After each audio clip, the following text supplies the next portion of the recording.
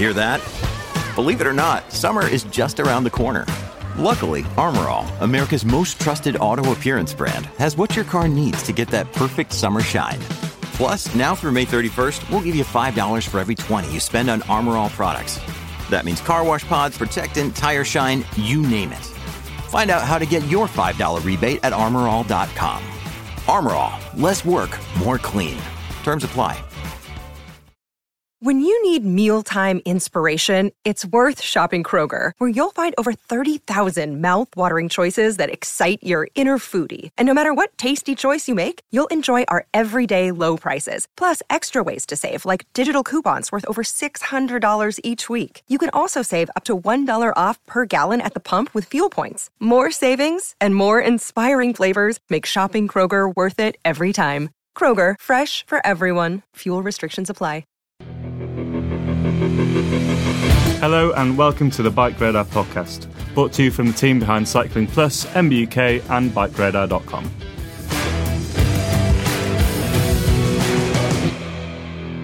Hello there and welcome to the Bike Radar podcast. This is one of our tech Q&A sessions with Rob and Warren. So we've got Rob Weaver, who's our senior technical editor across all our titles. How are you doing today?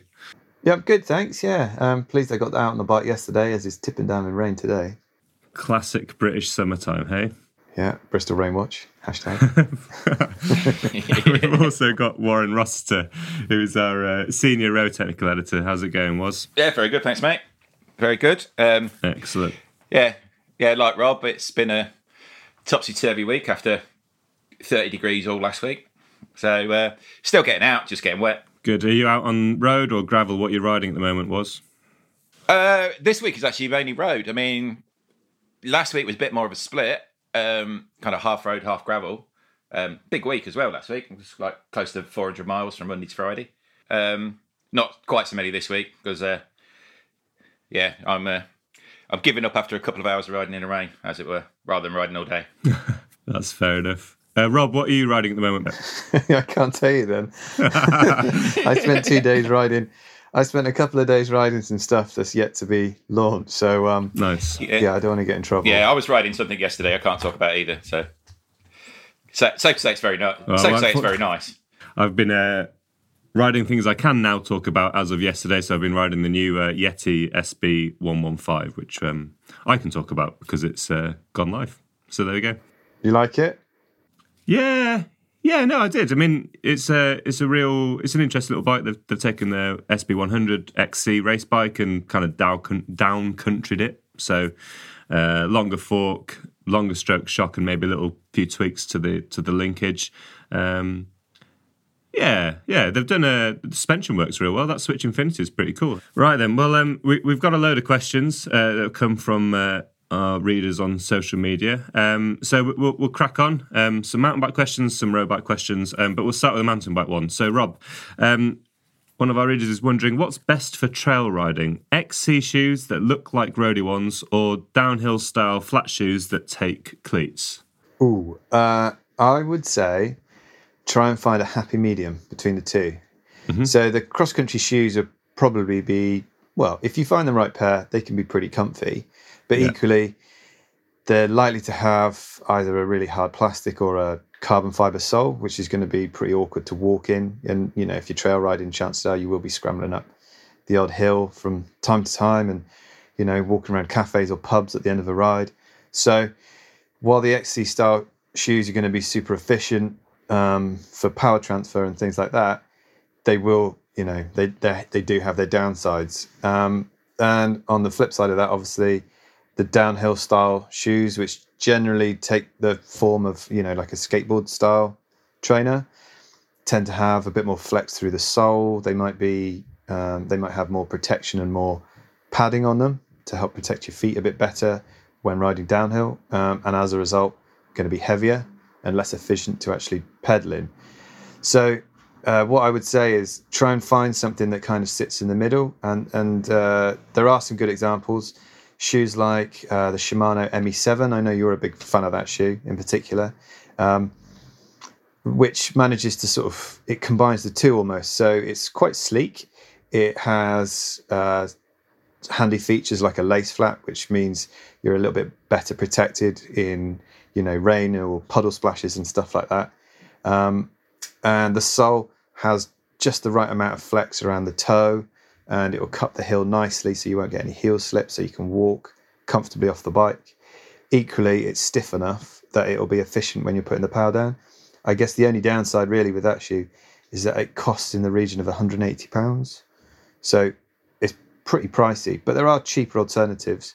Shimano do the AM7, which is probably a little more flexible than the ME7, but it's significantly cheaper. And then there's the likes of Specialized Clip Light. So that uses 2 bow dials and a little Velcro strap across the top. It costs £145, I think. Again, it's a bit more give in it than an XC shoe, but it is that bit stiffer than the standard downhill shoe, and it's a little bit lighter as well. So great for sort of big all day rides, high mileage stuff like that. But equally, you can wander around and you're not clipping and clopping and sliding here and there and everywhere when you walk on roots and rocks and stuff like that.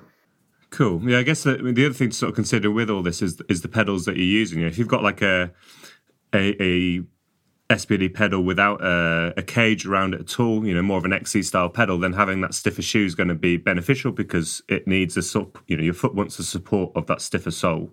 Whereas if you've got a big, platform around it, you can get away with those sort of more trail or towards a downhill orientated shoes, which maybe don't have which have a bit more flex, so you want a bit more support. So exactly, maybe think about that as well. As you said, Rob, like the ME7 is my go-to trail shoe, but it is also very expensive. So there are cheaper options out there. As you said, I'm testing a few sub £100 trail shoes at the moment, and the names all have run away from me right now. But Shimano have, is it an ME3, I think it's called, which kind of looks a bit more XC, but does have sort of the flex and the comfort that I've sort of found from the ME7, with a few less features. There's no lace flap. There's a couple of Velcro and a boa. But that's, like a nice little option. And Gira have a couple of reasonable options at that price point as well, sort of the £80 to £110 mark. So, those are RRPs. We have to quote these. You can always shop around and maybe find a deal on them as well. Exactly. Yeah, absolutely. Wicked. Okay, well, Warren, we're going to talk road tyres. Is there a puncture protective tyre, the likes of the Girano Gator Skin or Four Seasons, available in tubeless for a 700 by 25mm road wheel? Well, yes. First off, I'd say, one of the best advantages of going tubeless is you've already got improved puncture protection over a standard clincher, especially when it comes to things like pinch punches. But if you are looking for a bit of extra protection, I'd probably say something like Schwalbe's One TLE, because that gets race guard protection, and it's a really great tyre, and it also comes in a really cool looking skin wall. Continental don't yet have any of their tougher tyres in tubeless. They came a little bit late to the tubeless party, but the 5000 TR was a brilliant tyre. Hutchinson, they've got a couple of options. They've got the Intensive 2, which is built for kind of long distance durability, and the compound's got cut protection. And they've also got a Fusion 5 all season, which is a year round tyre. That's got hard skin reinforcement too. And then Michelin have got a new range of tubeless tyres, the Power Road TLR. That gets an aramid protection strip built into the to the running surface. But it's a really good question, because now I think the road tubeless market is really starting to mature. So I think we're going to see a few more all seasons and tougher options pretty soon. When I used to have like commuting tyres and stuff, you get I had like a short marathon classic with the that Kevlar strip in it. It absolutely killed the ride quality. Is that still the case now these days, or are these the tyres with extra protection still ride a little bit rubbish? Or no, it's come on a lot. When I've seen things like using an aramid strip rather than a reinforced casing, rolling resistance has improved a lot. They've got quicker to the point. It's something like this isn't available in tubeless yet, but Vittoria's Corsa all seasons one. I can't remember the exact name of it. That's one of the the swiftest tyres I've used in a long, long time. Just feels beautiful.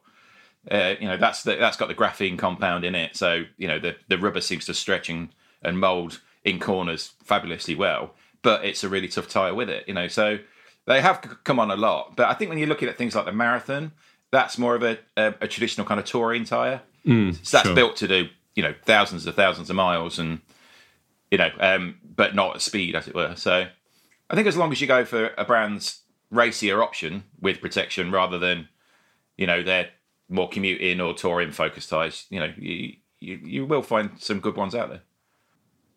And do you think these protections, are very advantageous? Do they work really well, or is it a bit marginal as to whether it's worth it? Or I mean, it's really hard to judge.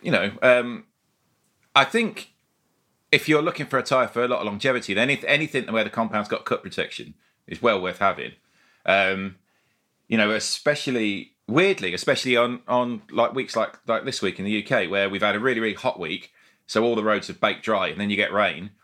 And all that rain just brings up those little sharps and flints to the surface. So you'll go out and ride, and you'll come back, and a really nice soft racy tyre. You'll come back and you'll find it's got cuts and splits all over it.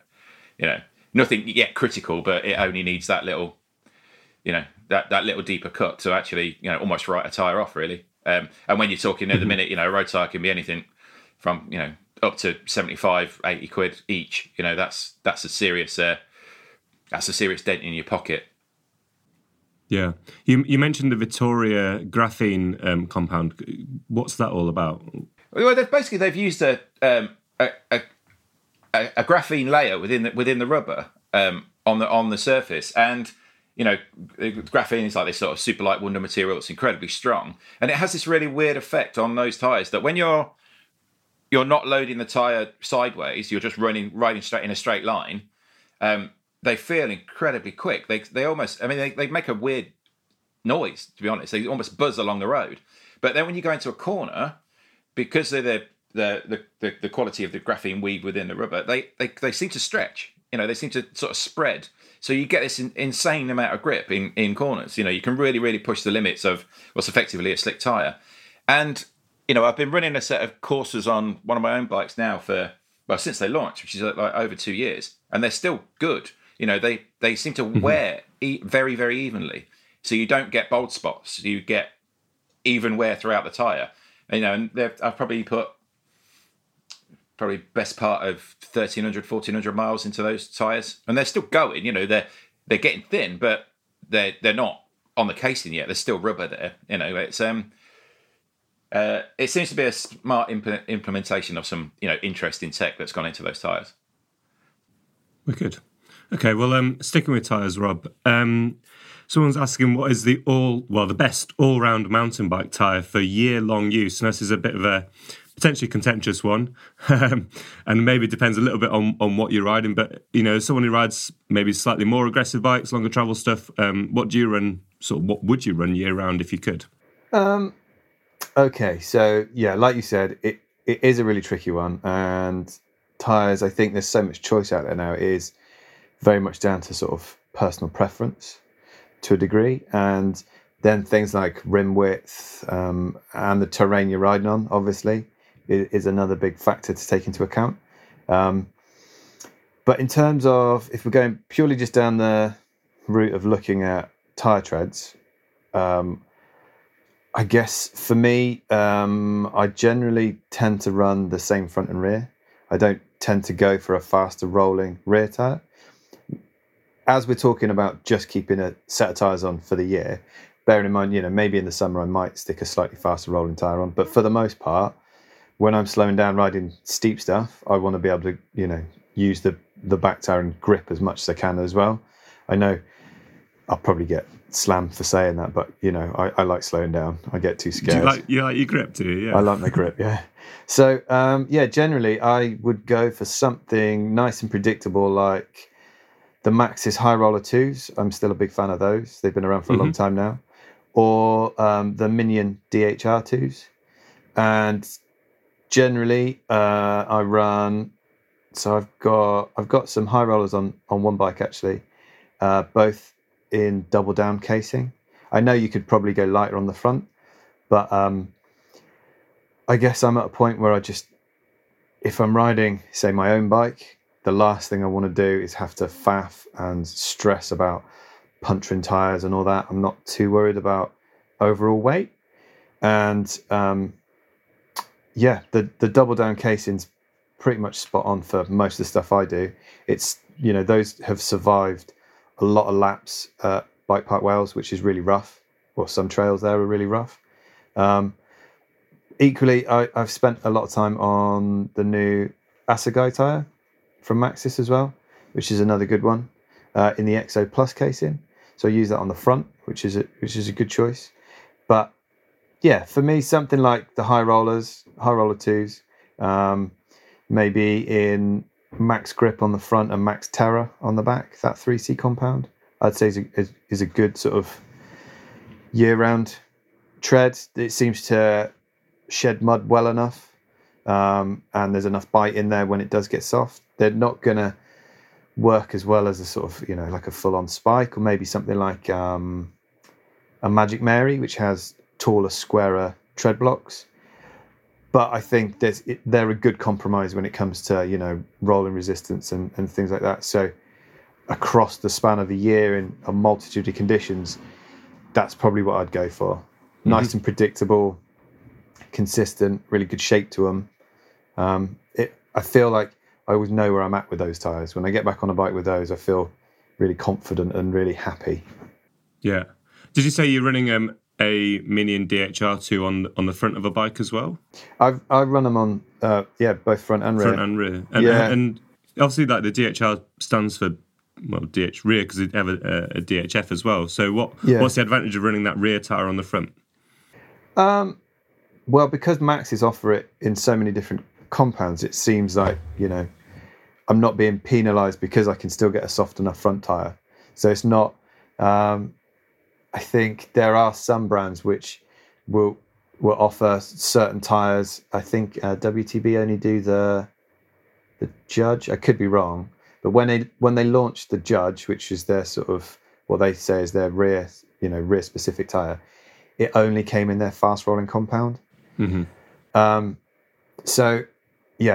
Maxxis offer pretty much every tyre in a multitude of different compounds. So it's a good tyre on the rear, and it's still a really good tyre on the front. Okay. It seems to work well for me anyway. Yeah. Wicked. Okay. So Warren, we're going to go back to Curly Bars, and someone's asking what the real difference is between a cross bike and a gravel bike. Surely they're the same thing, a road bike with knobbly tyres, and obviously on the face of it, they do look very similar. But would you say that there's much difference, or what is the difference? Well, yeah, they may look very similar, and especially in some cases of your more racier gravel bikes. Think of something like the new Cervelo, Orbea's Terra. But then, gravel bikes are a really diverse breed. But I'd say, general rule, a cross bike will have more aggressive geometry. It'll be a bit steeper in both head and seat angles. These are bikes that are designed to be raced for an hour. At most. Mm-hmm. Whereas a gravel bike needs to be comfortable enough to be ridden all day or longer. If you think about gravel events, they tend to be, epic distances in the main. Cross bikes traditionally have a higher bottom bracket. That's a carryover from, days of yore when bikes ran toe clips rather than clipless pedals. You needed the ground clearance. And weirdly, that just still persists. I guess it's something that everybody's just got used to. And also, if you think about cross racing, the UCI restricts tyre size in cross races to 33 millimeters wide. Most gravel bikes can go much, much bigger than, in tyre width than that. And you're also more likely to find on a cross bike that the top tube is much more horizontal. It's less sloping, it's less like mountain bike styled. And that's the simple reason, cross racers need to be able to shoulder the bike. They need to be able to carry it and run with it at some point. But then also, gravel bikes tend to be more versatile. You'll get rack, guard/fender mounts and multiple bottom mounts, and not to mention, dual wheel size compatibility. All things that are cross bike that's intended to be racing, therefore it needs to be light. They just tend to do away with, So yeah, ostensibly they may look similar, but actually, the differences can be vast. Okay, so I guess if you were going to go and buy one now, maybe have a think. If you're going to race, obviously get a cross bike. But if you're probably just looking for some, dirt tracks, that sort of thing, maybe it would be worth jumping on this gravelly bandwagon and going with a dedicated gravel bike. Yeah, or it depends on what sort of riding you intend to do. If you're going out for a quick couple of hours blast, down some trails, with your mates, or hitting byways and bridleways, then you might not ever need the ability to carry your house on your back, sort of thing.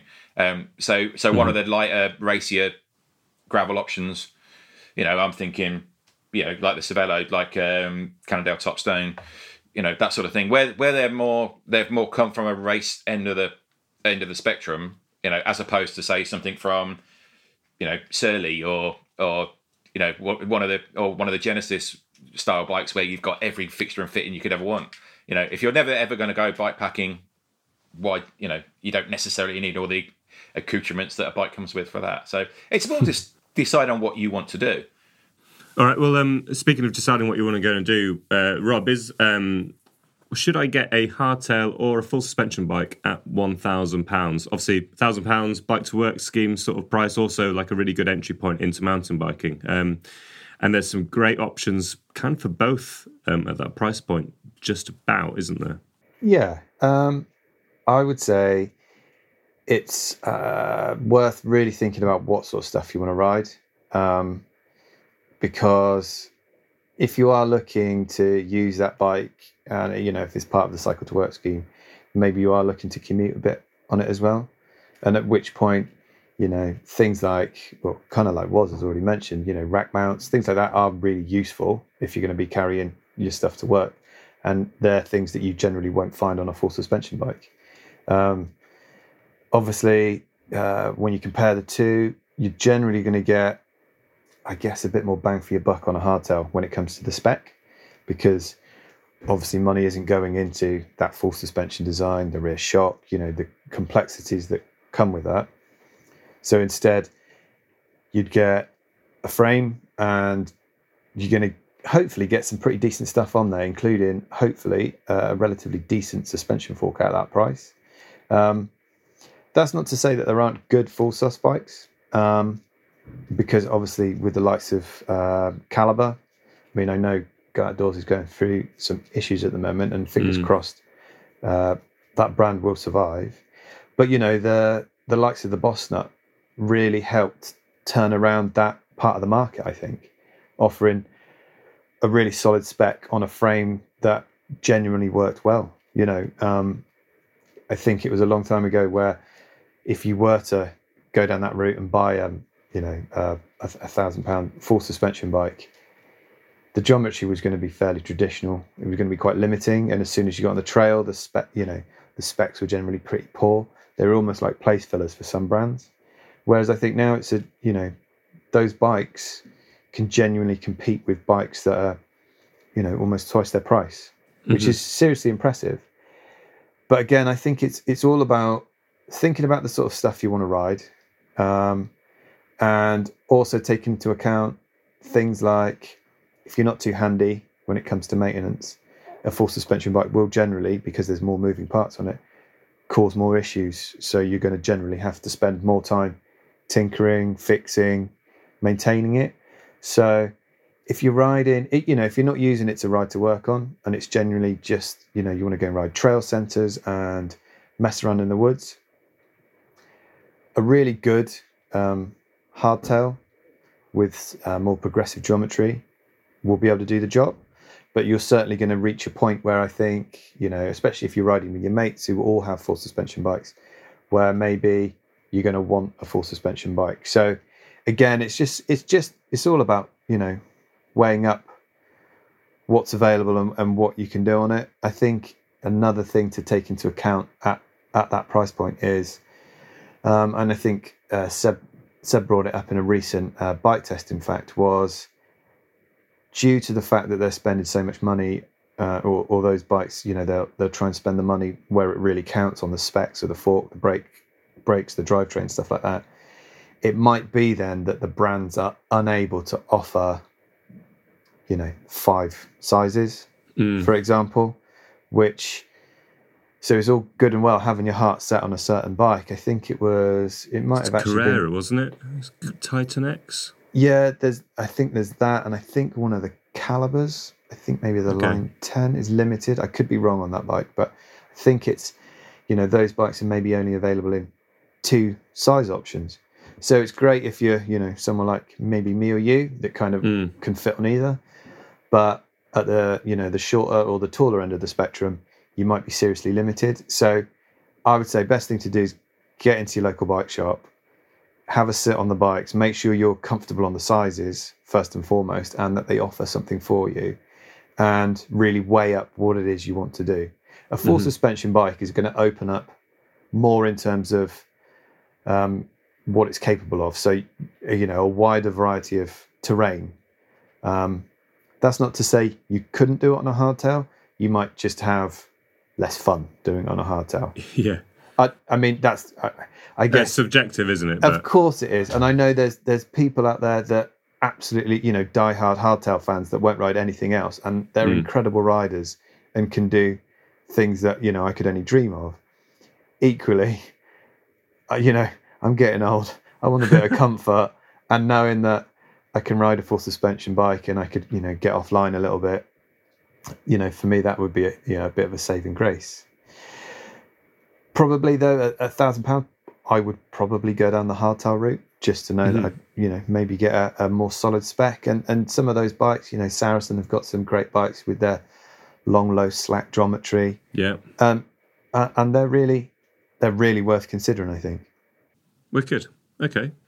This is one I sort of find quite an interesting question, Warren, actually. And I've got a gravel bike on its way soon, which has got it's a SRAM's ETAP group set, but it's got one of the XO1 mountain bike rear mechs and a 10 to 50 tooth Eagle cassette. But if you go to the Shimano side of things, how wide a range can you go with Shimano's Di2 with a single ring? And can they use a mountain bike cassette and maybe mech to get that, to get a wider range on the back? And obviously, like the cable stuff is up to a 10 to 51 on the mountain bike with cables. What's the cross compatibility between the mountain and the road stuff from Shimano? I guess first it's sort of it bears kind of understanding Di2 as a range across Shimano's road systems, because effectively not all the Di2 systems are equal. Right. So if you take Dura-Ace, it's the premium, it's aimed at pro-level riders. Now, Dura-Ace is designed with a maximum cassette capacity of an 1130. But then when you move down to Ultegra Di2, Shimano haven't just made that a cheaper version of Dura-Ace anymore. It's now much more broad in its appeal. So you can go up to an 1134 on Ultegra. And then also there's the little outlier of the Ultegra RX Di2 mech, which is completely compatible across the board, but it comes with a clutch. Borrowed from mountain bike, which is an essential if you're going to go to a single ring setup. Now, of course, we also have Shimano GRX. This is their gravel stroke adventure specific group. Also has that clutch mech, and it has an increased capacity. It can go up to an 1142. If you want to go bigger than that, yeah, you can switch in an XT or an XTR rear mech. It has to be 11 speed, obviously. And you can mix road shifters with off-road rear mechs, but you can't mix derailleurs, weirdly. So you can't have a road front mech with a mountain bike rear mech. They won't work. And so if you did go down that route of sticking a mountain bike mech on the back, you can go up to an 1146. So you can't at the minute go to a massive like 1051, as with Shimano's latest, which you guys will know much more than me about. So 1146, I think, which should be ample. I've got a GRX Di2 bike that I've been running, sort of long term now. That's GRX one by, and I've just gone for the 1142. Rather, I haven't got up to 1146 yet, and I found 1142 is pretty much. I haven't got anywhere, or climbed anything yet where I thought, I really need a lot of gear. So, I mean, I you guys know more about the mountain bike side of Di2 than I do. I don't know if 1140. Shimano can usually be quite conservative on gear range, so I don't know if there's any aftermarket cassettes that you can push that 1146 limit any. Or Rob, any ideas on that? It's hard to say. Yeah, so I mean, using a mountain bike rear mech, there's a lot of options out there, from the likes of E13, Hope offer cassettes as well with a varying range. I mean, I guess I'm more in agreement with what Warren's saying, in that I'm not sure you'll need to go too much bigger. Mm-hmm. I think on the off-road side, just because the climbs are that bit slower and more technical, and you've got more obstacles to try and overcome on the hills, then being able to drop into, for example, the new 1052 that SRAM are offering. I must admit, I wondered if it was absolutely necessary when it first came out, and I was lucky enough to get the cassette ahead of the launch, and I actually I've ridden it quite a lot, and I've used the 52 tooth quite a fair bit. So I think, I guess it's one of those things, isn't it? If you're struggling right now, there are options out there. I can't say how easily compatible they'll be, and some of them as well obviously will use different driver bodies and stuff like that. So you've got to be really careful with not just whether it'll fit or not, but whether it's going to safely work with the mech, cause any other potential issues. I think on the mountain bike side, we're probably, I guess, more willing to have something kind of grumble along and maybe not sound quite so precise. But on the road, it feels like anytime I ride a road bike and things aren't quite right, indexing's a little bit out or anything like that, it absolutely does my head in. So, I would go for, try and make it as compatible as possible. That would be obviously the key. And I'd maybe limit it, and like Woz says, and stick with the 46 for now. Yeah. Do you know, Woz, if on the cable side of things, the XTR or XT, or well, actually it's all the way down to Dior now with the super wide range 12-speed stuff, does that work with Shimano's 12-speed mechanical shifters? Do you know? Shimano on the road hasn't gone to 12-speed yet, so there we go. Probably not then. So probably not. I mean, if we switch over to the other side, over to SRAM. I mean, last week I did a lot of miles on a gravel bike with a kind of mullet build, so it's got an EXO rear and a Force front. So I was riding around with like a 1050 on the back, and to be honest, it expanded the horizons of what a gravel bike can do. I was looking at little bits of trail where I thought, oh, that'd be kind of fun on a mountain bike. And I was suddenly thinking, oh, I can do it on this. I could try and ride up that on this. And it was almost like it was like riding a sort of, well, an old school, very, very lightweight XC bike with drop bars. So I was blown away by it, to be honest. It was brilliant. Like John Tomac from the 90s. Exactly, yeah. I just need a skin suit and a Tioga disc drive. On my way. Well, don't go out in the wind. Speaking of, we'll go back to a mountain bike question very quickly, which maybe at some point in the future will have a bit of relevance to gravel riders as well. But Weeds, very quickly, how do you care for your suspension in between services? So we're not talking those 40, 50-hour service intervals, but on a day-to-day, ride-to-ride basis. Okay, I would start by saying, especially in the UK, no matter what, we're always going to be washing our bikes. Sadly, we don't really have much choice. So first, I would just say be really mindful of where you're pointing the hose and how powerful it is. So avoid, spraying the seals directly, because water will penetrate, it will get in there, and it will obviously over time cause damage and issues with performance and stuff like that. That'd be my first point. Next one would be keep the seals as clean as possible. So, using a clean cloth, it could be anything from like, an old t-shirt, whatever it might be, as long as it's clean, and just getting in there, getting inside and around the the fork arch and just giving it a clean out. Don't let that sort of that gunky build up get in there, because while it might not look like it's anything too problematic, it could be that, you know, if it does become a bit gunky and sticky, you're going to get more dirt particles sticking to it, which over time will slowly, if you don't clean your bike at all, start to score the stanchions, and that's going to just cause more issues with, you know, keeping everything where it needs to be. You know, if you start to score the stanchions, you might start affecting how good the seals are at sealing, and so more stuff is going to get inside, which is obviously a problem. So yeah, it's just a case of keeping an eye on those. You can use stuff. Certain brands, certain lubrication brands will offer, you know, dedicated suspension lubes. So like a Teflon spray type thing? Yeah, normally like a sort of silicone style spray. Okay. And so the first thing I'd say with that is, if you're going to use it, because it's a spray and it could potentially go anywhere, and if you're doing it outside and the wind blows it, cover your disc rotors up first.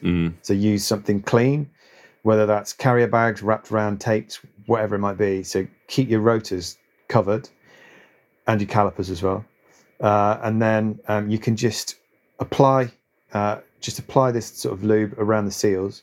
Then you need to cycle the fork or the shock through a few times, and hopefully you should see any of the gunk or that's built up sort of around the lip or slightly just underneath it will hopefully come to the surface once that lube's sort of penetrated in there. Then you just give that a clean off and then give it another quick coating. It doesn't need to be overboard, just enough, and then wipe off any excess. That should help, you know, to keep things running quite smoothly, and it should, you know, prevent the seals getting too dry and cracked and stuff like that. Not that that's generally a problem in the UK.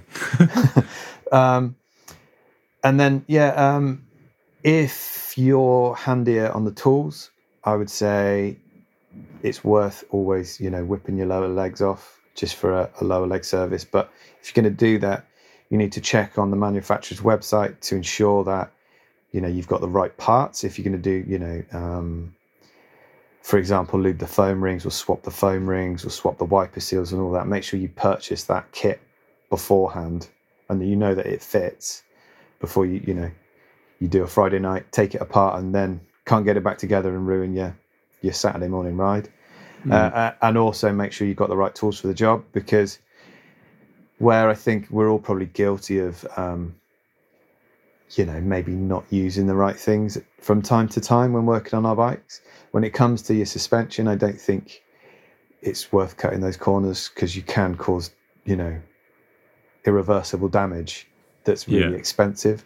So making sure you've got the right parts is essential, and the right tool, and obviously, if you don't feel confident enough and something does feel a little bit wrong, just get in touch with one of the suspension tuning companies. There's loads of really good ones out there. They offer a really good service, really fast turnaround, and they might even be able to recommend some setup tips and stuff like that for you. And it doesn't cost a fortune, and it does have a huge effect on performance. I guess if you've been riding a fork or a shock for quite a while and doing a little bit, you know, keeping it clean and stuff, but not having had it serviced, you know, when you send it off and then get it back, it makes a world of difference. It's that sort of gradual degradation in performance that you don't really notice from ride to ride, and then you get it back from a service and they can feel incredible. Exactly. And you know, and it might be that if it's a year or two old, it might be that those suspension tuning companies have, you know, potentially have upgrade kits as well, you know, that are included in the price, and or maybe just a small add-on. So you can, you know, really transform it, like you said, and it does make a big difference. But for the day-to-day stuff, I think the key is just keeping on it, keep it clean, keep everything nice and clean, lubed where you can, and ensure, you know, you're always looking out for any marks on the shock shaft or the fork stanchions, you know, because that will lead to the bigger problems down the line. Okay, then I think we'll finish on two very quick sort of setup geometry sort of questions. So on the roadside, so we've got a guy who's new to riding on the road, and while my current bike feels pretty comfy, I'm still not sure it's spot on for me. Someone mentioned it might be worth playing with stem length. How do I decide what stem length is right for me, Warren?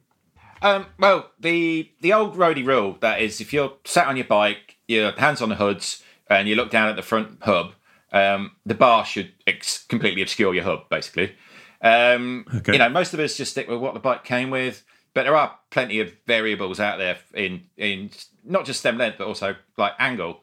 You know, if you think most road bikes have a 73-degree head angle, if you took that to an extreme and got a stem with a minus 17 on it, then that stem would sit absolutely parallel to the ground. But most stems can be flipped. So if you prefer a little bit more of an upright position, you can flip the stem and have it slightly pointing upwards. You know, they're normally around minus or plus 6 degrees. But stem length, really, aside from the fit issues, it's really going to affect the way the bike handles. If you think a long stem, that effectively gives you a longer steering arm. So it makes your bike feel less responsive, less twitchy. It's really good at speed. It makes it really nice and stable. You know, if you think of like a steering wheel on a truck, that's the sort of thing where you're aiming for. Whereas you went to a shorter stem, you're shortening that steering arm, which makes it much more responsive to steering inputs. But that can be detrimental, making the bike feel stable at speed. You know, if you think of like the steering wheel on a Formula One car, you know, it's that sort of thing. So big part of stem choice is really personal preference on how you like a bike to feel. But what I would say is don't go too short as you feel cramped. You know that your arms are totally bent with your elbows sitting alongside your trunk, as it were. And don't go so over long that you're overextending, so you find it hard to actually control the bike. It's without going and getting a proper fit, it's a very difficult thing to judge it anatomically. You just more have to go on the way it feels. But I'd say if our guy posting the question says it feels comfy, then maybe it's handling he wants to slightly tune. Would you suggest maybe if this person is looking to really get into road cycling in a big way, and maybe this is the first bike, but there'll be bikes down the line, do you think it would be worth investing in a bike fit? Oh, I think so, definitely. You know, it doesn't really matter how long you've been riding. I'd always recommend a bike fit. It's just good to have, But what I would say is, whenever you go for a bike fit, don't make it a one-way conversation. Because you can get a thing where you just get the bike fitter's particular preference will try and impart on you. He might be a time trialist and go, right, we want to get you as fast and as aero as possible. And you go, but I only go for Sunday runs with my mates to the pub. It's got to be a two-way conversation. And the other thing you have to remember is bike fits are a good regular thing for any serious cyclist, because as you get older, you change, you get less flexible. You might be getting more knee problems. You might, there are all these things. Or conversely, as you get more into cycling, you might get fitter. You might have lost some weight. You might have got more flexibility. So it's always good just to have a reassessment, as it were. Okay. Do you know roughly how much a bike fit costs? Oh, they tend to vary, and there are a lot of brands now. When you're moving into that higher bracket of bike, that almost build it into the process. Especially, as we're seeing a lot of brands are going to a more kind of semi-custom kind of thing. If you think of someone like Specialized, when you're looking at their S-Works bikes, they positively encourage you to go and get fitted for a bike. Especially now when you're getting bikes that got far much more integration. If you've got a fully integrated, internal cable routing system, so it's vital that things like the steering length is cut perfectly. They tend to want to get you in and get you on a jig and see how to set it up. Because the worst thing that can happen is you end up buying a bike that's far too slim for you. It's completely uncomfortable, and you just end up having to get shot of it. Cool. Okay, so maybe worth having a play around and maybe think about getting a bike fit then. Yeah, I think bike fit. You're probably generally you're probably looking at about £100 for a pretty comprehensive one. Yeah. Well, spending hours on a bike might be worth that investment. Yeah. Okay, and speaking of bike fits, Rob, is there a trick for working out your mountain bike bar width? So, buy a wide bar, 800mm, people chop them down. How do you work out how far to chop it if you want to? Okay, this is So when you said it's a really short answer, Okay. sorry. Well, so I would say you can if you ride regularly and you're fairly experienced and you know what works for you, obviously that's a good starting point. But if you've just bought a new bar and you use lock-on grips that you're able to, so normally the ones with a lock-on either end, so they don't have a enclosed bar end cap, essentially, you can slide those grips in. Yeah. So you could measure in, slide them in and slowly in, 5 mil increments, work those grips out until you sort of feel comfy.